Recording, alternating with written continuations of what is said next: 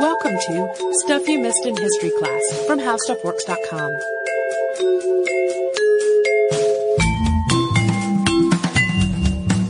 Hello and welcome to the podcast. I'm Holly Fry. And I'm Tracy V. Wilson. And Tracy, I would like to start this one with a personal question to you, which is, what is the longest your hair has ever been?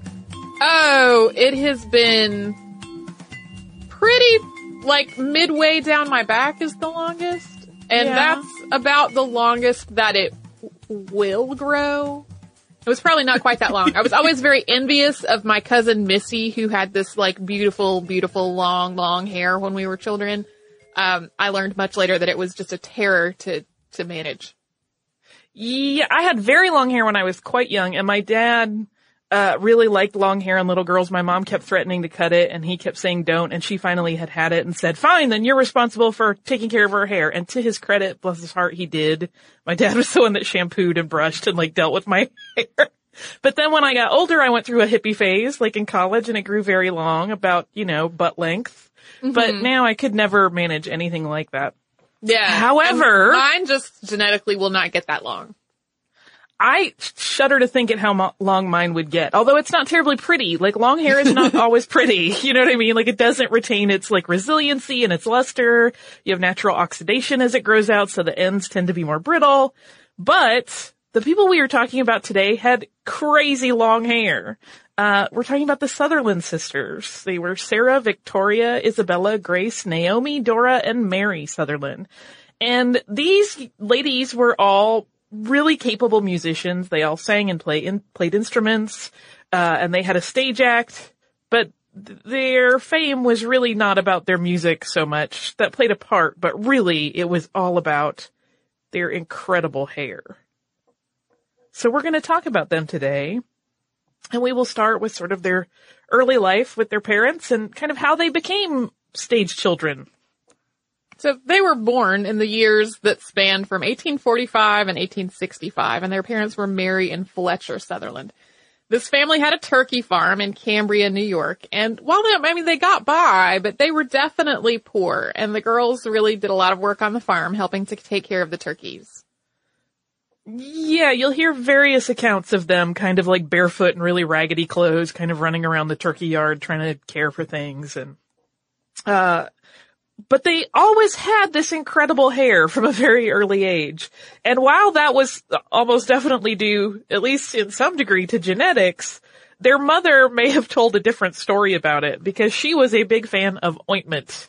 And she would treat the girls' hair with this ointment that she concocted that apparently smelled awful, because she believed that it was giving them these long, strong, lustrous locks, like the kind of stuff that you would normally hear in modern ad campaigns. But she was doing it with this really stinky ointment. The smell of this concoction was so bad that their classmates were always teasing the girls, and they would all hide whenever somebody came to the house rather than, stand around talking about how bad their mother's hair treatment smelled. But they did all have very long, thick hair. Yeah, so whether the ointment played a part or not, we don't really know. But, so their father, Fletcher Sutherland, was really not a farmer by trade. He had inherited that turkey farm property from his father, Colonel Andrew Sutherland, who was a man of some renown. So from 1839, though, to 1845, Fletcher worked as a minister in the Methodist Episcopal Church. And after that, he moved into politics. He kind of parlayed his ability to speak in front of a crowd, and eventually worked as a speaker during President James Buchanan's 1856 campaign.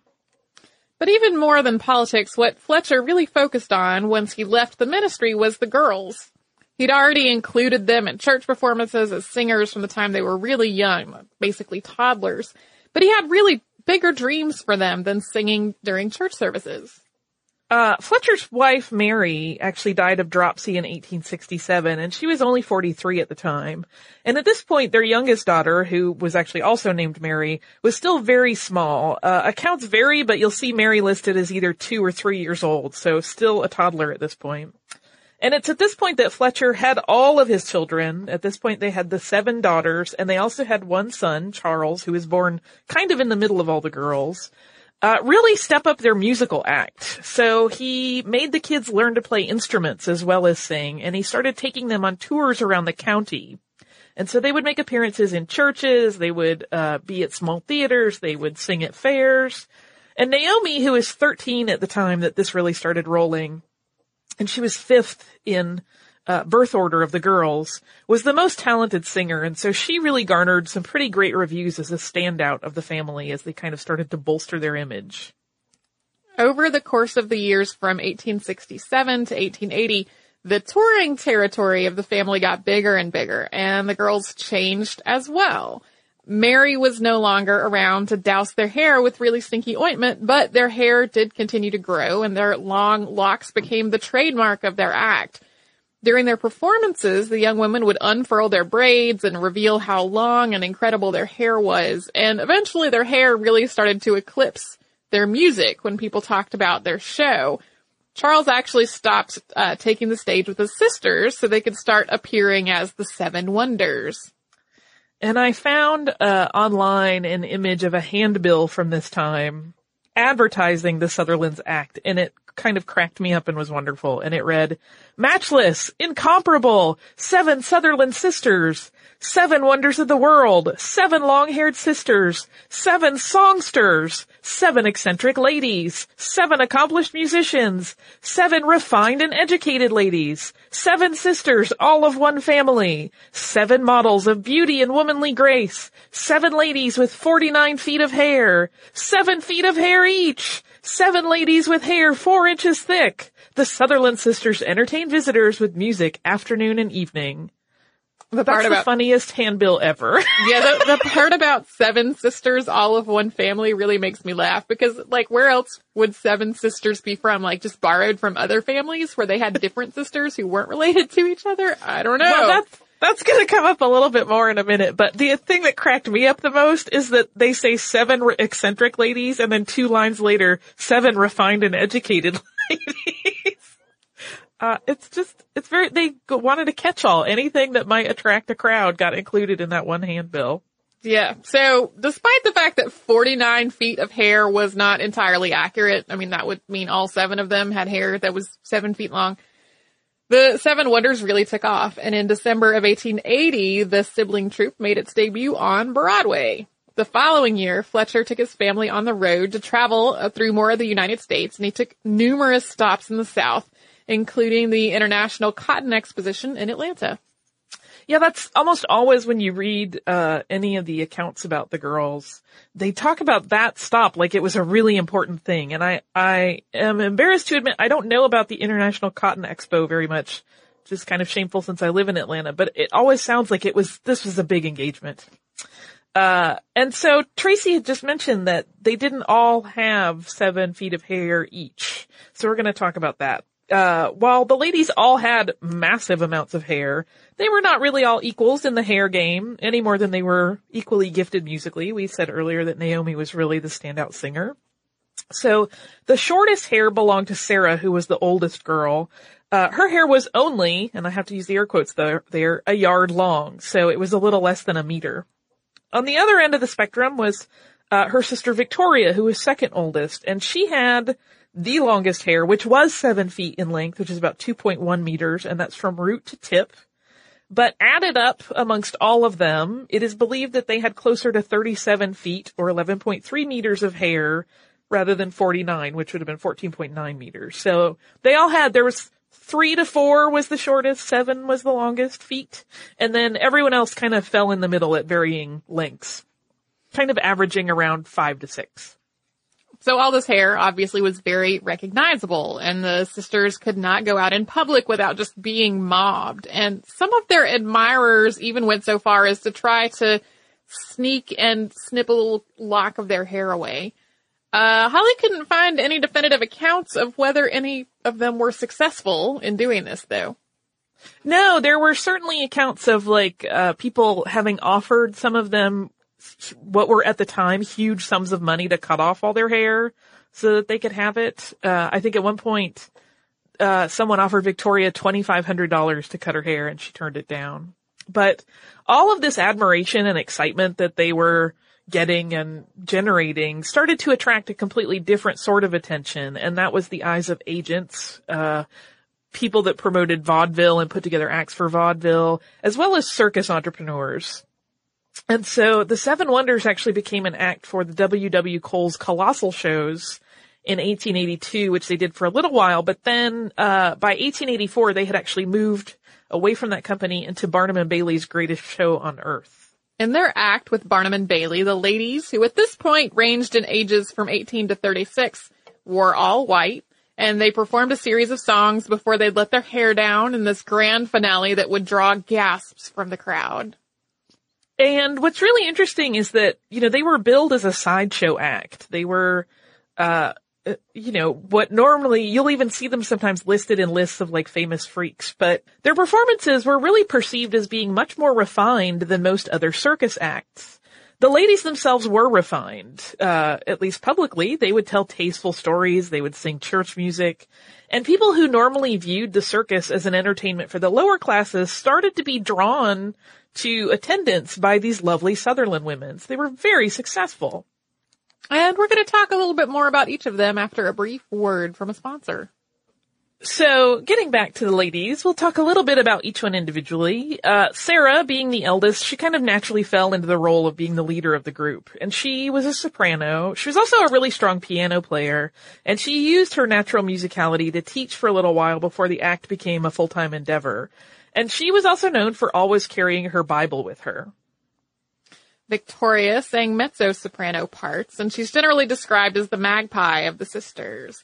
She was the most obsessed with their clothing, and she was a big fan of having expensive baubles to wear. Yeah, and because she had the longest hair, she kind of elevated to a certain revered status, so people kind of indulged her in her love of clothes and jewelry. Isabella, the third sister, was a tenor, and she's actually interesting.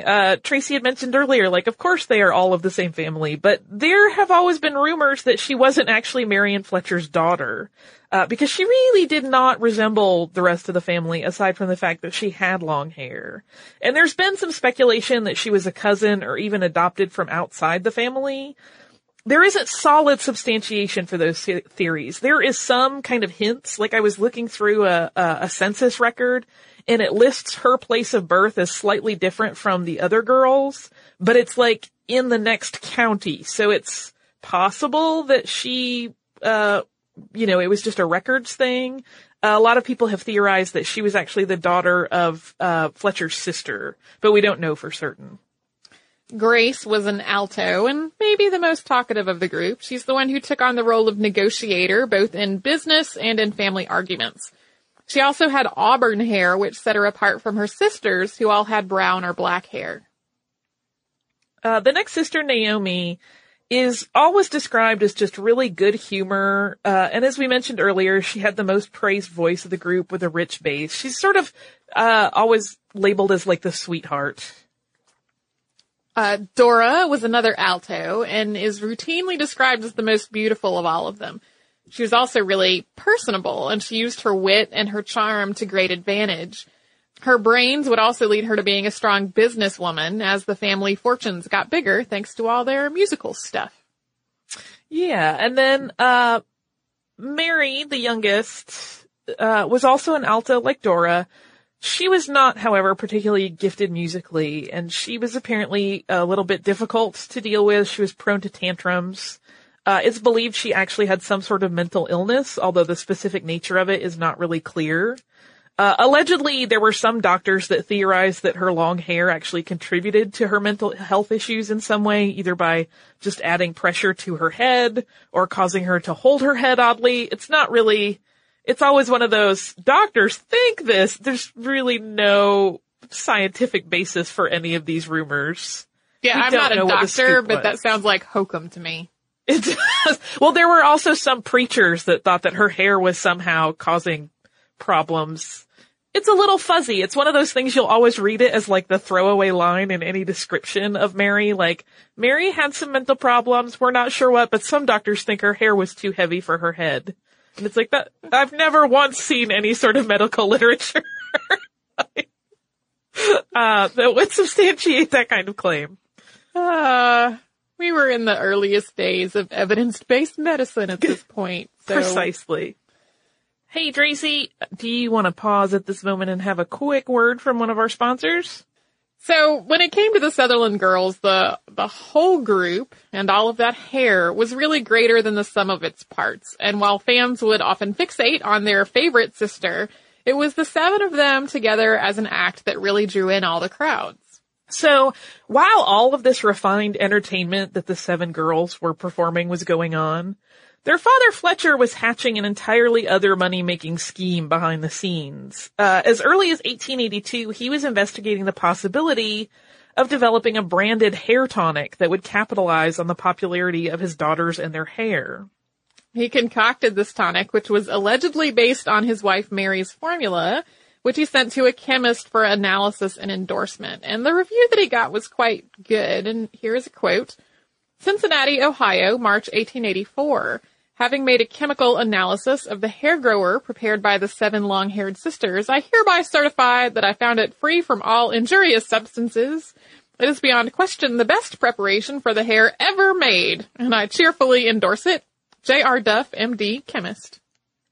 And this review, to me, is actually sort of hilarious because later on, according to an entry in the drug periodical, The Pharmaceutical Era, which was published in 1893, so almost 10 years after this was going on, they had another group try to replicate this formula. And they determined that to do so, you just needed 7 ounces of bay rum, 9 ounces of distilled water of witch hazel, a drop of salt, a drop of 5% solution of hydrochloric acid, and magnesia as needed. So nothing especially magical was going on here. I look at that list and I go, that seems like it might be great if your hair was really oily, but for everyone else, right? That's stripper. Okay, cosmetics history. So weird. As all this was happening, the girl's father was having some difficulty getting this new venture off the ground, at least until Harry Bailey from the Barnum and Bailey circus family offered his help with the business. While the chemist was reviewing the tonic that Fletcher had sent over, Harry, who was dating Naomi Sutherland at that point, started the Sutherland Sisters Corporation, and he applied for a trademark for 7 Sutherland Sisters hair grower. And so once the proper paperwork was filed and the chemist had endorsed this product, the hair grower really started selling. And Harry was very good at kind of PR and pushing this product. And so the Sutherland Sisters Corporation sold about $90,000 worth of product in their first year. So as 1884 came to a close, they were starting to make a lot of money from this venture. The following year, in 1885, Naomi married her suitor and business associate, Harry Bailey. So they also called this product hair fertilizer. And just a few years into the successful hair fertilizer business venture, Fletcher Sutherland died. This was on September 6, 1888, and his obituary in the New York Times read, Fletcher Sutherland, the father of the 7 Sutherland sisters, died at his country home near Lockport, New York, yesterday of paralysis. He was 73 years of age. He was a prominent Methodist minister at one time, but he left the pulpit as soon as his daughters took to the stage. And it's interesting because in some biographies that you look at or accounts of this, Fletcher is often characterized as kind of a skunk. Like, they talk about how he is perfectly willing to exploit his children for money, and how, he was this very pushy stage father.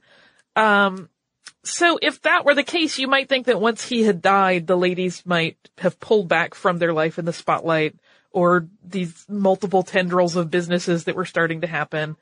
But in fact, that was not the case at all. With Fletcher's passing, the Sutherland sisters inherited part of the company he had with Harry Bailey, and the cosmetics line afterward expanded considerably. They added a scalp cleanser as well as a Sutherland Sisters branded comb. Hair color was also offered in 8 different shades. But they also branched out of offering just hair products and started selling face cream as well.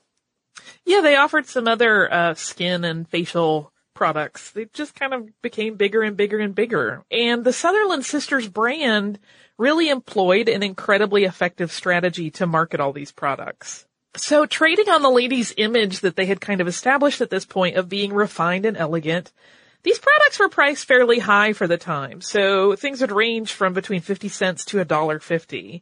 That was substantial in the late 1800s and early 1900s. And what this meant was that their target audience was theoretically wealthy ladies, but the price point was just at that level where this made the cosmetics line incredibly desirable for less wealthy women. So they would spend probably more than they really should have in terms of budget so that they could also have these products. And so in short, this approach worked like a charm. It turned out that the women had incredible business sense.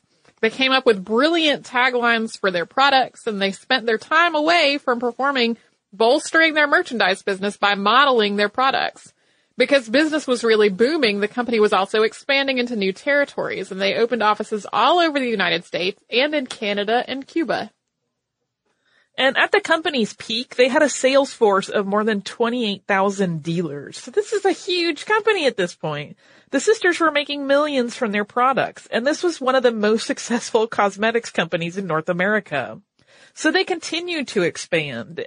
Outside of just offering hair and facial goods, they then started selling Sutherland Sisters memorabilia to create an entirely new revenue stream. So one of the things that they had was like trading cards that featured each of the sisters and, you know, these cute little poses. And at one point, Victoria did sell a single strand of her hair for $25, and a jeweler had bought it so that he could hang a diamond from the end of it in his shop window. At this point, they had a lot of money, and so they decided to build a new home back in Cambria where they had lived as children. So they built a really, really massive mansion, which housed the whole family, as well as providing a home office for their retail business. They spared no expense in the construction, and once everybody moved in, even the servants and the pets lived lives that a lot of other citizens in the area really could hardly imagine. This shift in their new mansion also marks a significant shift in the ladies' lives because they started to become progressively more and more eccentric. Yeah, they had always kind of been labeled as eccentric, partially, I imagine, because they were just an unusual group, all of these women with all of this hair and, but they really started to kind of live that life of wealthy captains of industry, like completely full of overindulgences. They would throw lavish events, these big parties for the neighborhoods and surrounding community, which always ended with spectacular fireworks. And the partying that they got into, according to the rumors that were swirling at the time, only got wilder when the guests actually went home. So gossip started to spread around Cambria and the Niagara Falls area that the family was into very heavy drinking, even some drug use, even some partner swapping, and there was even witchcraft mentioned about what might be going on at the mansion with this eccentric family when no one else was there. But in the middle of all this extravagant celebration of their wealth, there was tragedy. Naomi died suddenly in 1893, which really wasn't long after they had moved into the house. This left Harry and her 3 children behind, and she was only 39 years old at the time.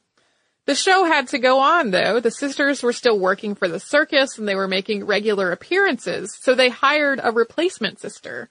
After auditions were held, the job went to a woman with 9 feet, which is about 2.7 meters of hair. Her name was Anna Louise Roberts. Yeah, there are lots of really sort of disturbing stories about how the family dealt with death. Apparently they kept Naomi there in the house for quite some time while they were allegedly going to build her mausoleum, but something, we're not entirely sure what, went wrong with that, and the mausoleum never got built, and eventually they had to just bury her in an unmarked grave. It's a little bit, and we're going to hear some more crazy how they dealt with the passing of others. The next major event, however, in the Sutherland's life only added to the rumors and speculations about them. It arrived in the form of a young man named Frederick Castlemaine, and he was from a wealthy family, and he was apparently Dora's suitor. But then somewhere along the line, something happened very quickly and shocked everyone, and he married her sister Isabella. And this was scandalous for the obvious sudden romantic interest change. Again, this kind of fueled those rumors of partner swapping that had already been happening. But also because Isabella was more than a decade older than her new husband. In terms of odd behavior, Castlemaine really fit right in. He was a man given to extremes, and he had kind of a drug problem. He liked to shoot his gun from the front porch, and in addition to these foibles, he also created more tragedy for the ladies when he committed suicide while he was traveling with them during one of their tours. Yeah, I saw one mention that he had overdosed on opium, but I was not able to get hard evidence on that. So that to me kind of opened a question mark of, wait, was that a suicide or was that an accidental overdose? It's usually mentioned as a suicide, but we don't know 100% for certain. But just as with Naomi, instead of burying this young groom, the sisters first put him in a glass enclosure in the house so that they could see him and sing to him every day. He had not been embalmed at this point. And this went on for a little less than 2 weeks before the authorities stepped in because the neighbors were complaining about the horrible odor that was starting to come from the property. And Frederick was finally laid to rest in a very pricey mausoleum that they had built for him, which still stands today. And it houses not only Castlemaine's remains, but also several of the sisters as well. And all of the women seemed really, really heartbroken at the loss of Frederick, but especially, of course, Isabella, and she mourned him very deeply for 2 full years. Another upheaval and loss followed close behind the loss of Mr. Castlemaine. Victoria finally got married in 1898 at the age of 50, and her new husband was only 19, so the marriage caused a huge rift between Victoria and the rest of the family. She and her new groom were not welcome in the family home, and she and her sisters were estranged right up until her own death in 1902. Yeah, so things are really starting to fall apart at this point. Isabella did remarry after her 2 years of mourning, again to a much younger man. This seems to be a theme with the ladies, named Alonzo Swain. And at this point, she was 46 and he was 30. But this marriage did not seem to be an issue with the rest of her sisters and set off any sort of arguments the way Victoria's did. Like they'd done when Naomi died, they found a replacement for Victoria. Her name was Anna Haney, and she had 6 feet of hair. She was hired so the Sutherlands could continue their appearances, but at that point, the days were numbered for the group. In 1907, they concluded their work with Barnum and Bailey. And Mary, who, as we mentioned earlier, had always had some mental illness that really isn't properly documented, grew much worse after Victoria's death, and she was allegedly making threats against her sisters at some points when she was particularly upset. And their way of handling this was to send her to her room and lock the door, so she was kind of just shut away. Isabella died in 1914. And then the eldest sister, Sarah, died in 1919. And unfortunately, there was also some social change happening that was kind of spelling the end. Because by that time, the trend of ladies cutting their hair in short bobs was on an upswing. And that basically spelled doom for a hair care retail business aimed at keeping very long tresses tidy and strong. In an effort to come up with another money-making opportunity, sisters Dora, Mary, and Grace traveled to California. They were hoping to sell their story to a motion picture studio, and it didn't work out. But to make matters worse, Dora died while they were traveling. She was killed in a car accident. Allegedly, her remains were never claimed because Grace and Mary were too short on funds to do it. Yeah, at this point, the money was running out, and the 2 remaining sisters who were unable to sustain anything even vaguely resembling the lifestyle that they had known in their heyday when they were spending money really willy-nilly because it seemed like there was never an end to it. They had to abandon their mansion in 1931. And unfortunately, it burned to the ground 7 years later on January 21st of 1938. And one of the real tragedies here is that it took most of the family records with it. So when I say a lot of things, there are things that aren't substantiated, probably there was some paperwork in that house that could have helped illuminate things, but it is gone. And Mary actually died the year after the house burned. She, at that point, had been committed to an asylum. And Grace lived until 1946, but she was completely destitute when she died and was buried in a potter's field. So while the Sutherland sisters have had a really wild ride and this really intense success for a while, in the end, it really kind of all fell apart, and they were just as poor, if not more so, than they had been when they started on a turkey farm. Wow. So I don't know if there's a good life lesson in there. It's not to laugh at tragedy, but, I don't.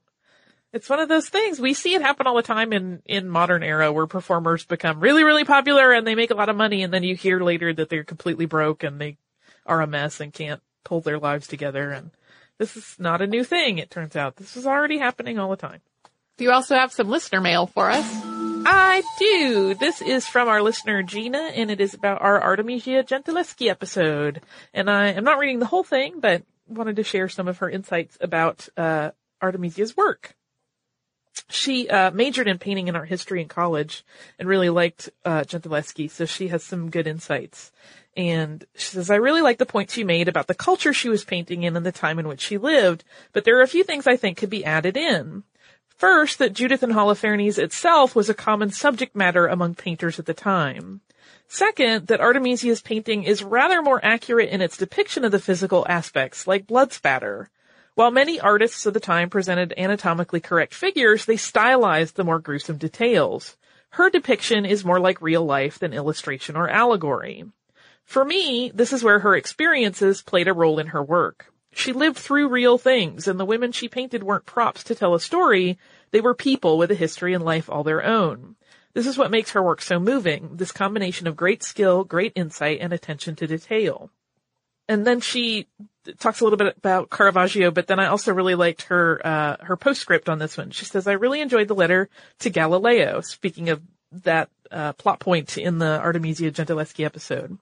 It inspired me to look up more about the scientific and political events of the time and think about them in connection with painting. I'm kind of blown away by how much was going on. Galileo's telescope observations, Kepler's law of planetary motion, early American colonies, and even the Dutch East India Company. I really have never thought about the broader context in which the Baroque artists lived, or even that Italy had just come out of a war with and a Reformation and was mostly controlled by Spain. So thanks for the happy hours of research. I, too, love those moments of insight where you realize how connected these huge world events are with things that we're talking about and to each other that kind of get, I think, compartmentalized a lot when we learn about history and talk about it. And some of that is just kind of information management. Like, you can't always paint the full picture, but it's really nice when the puzzle comes together. So that was our lovely letter from Gina. Thank you for those insights. If you would like to write to us, you should do so at historypodcast@howstuffworks.com.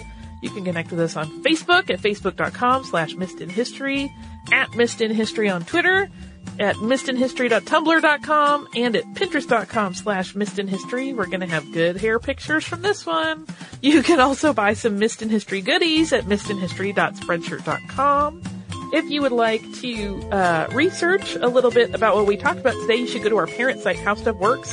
If you type Sutherland Sisters, and that's Sutherland, you will get an article called Top 10 Famous Female Sideshow Freaks, and they are mentioned in it.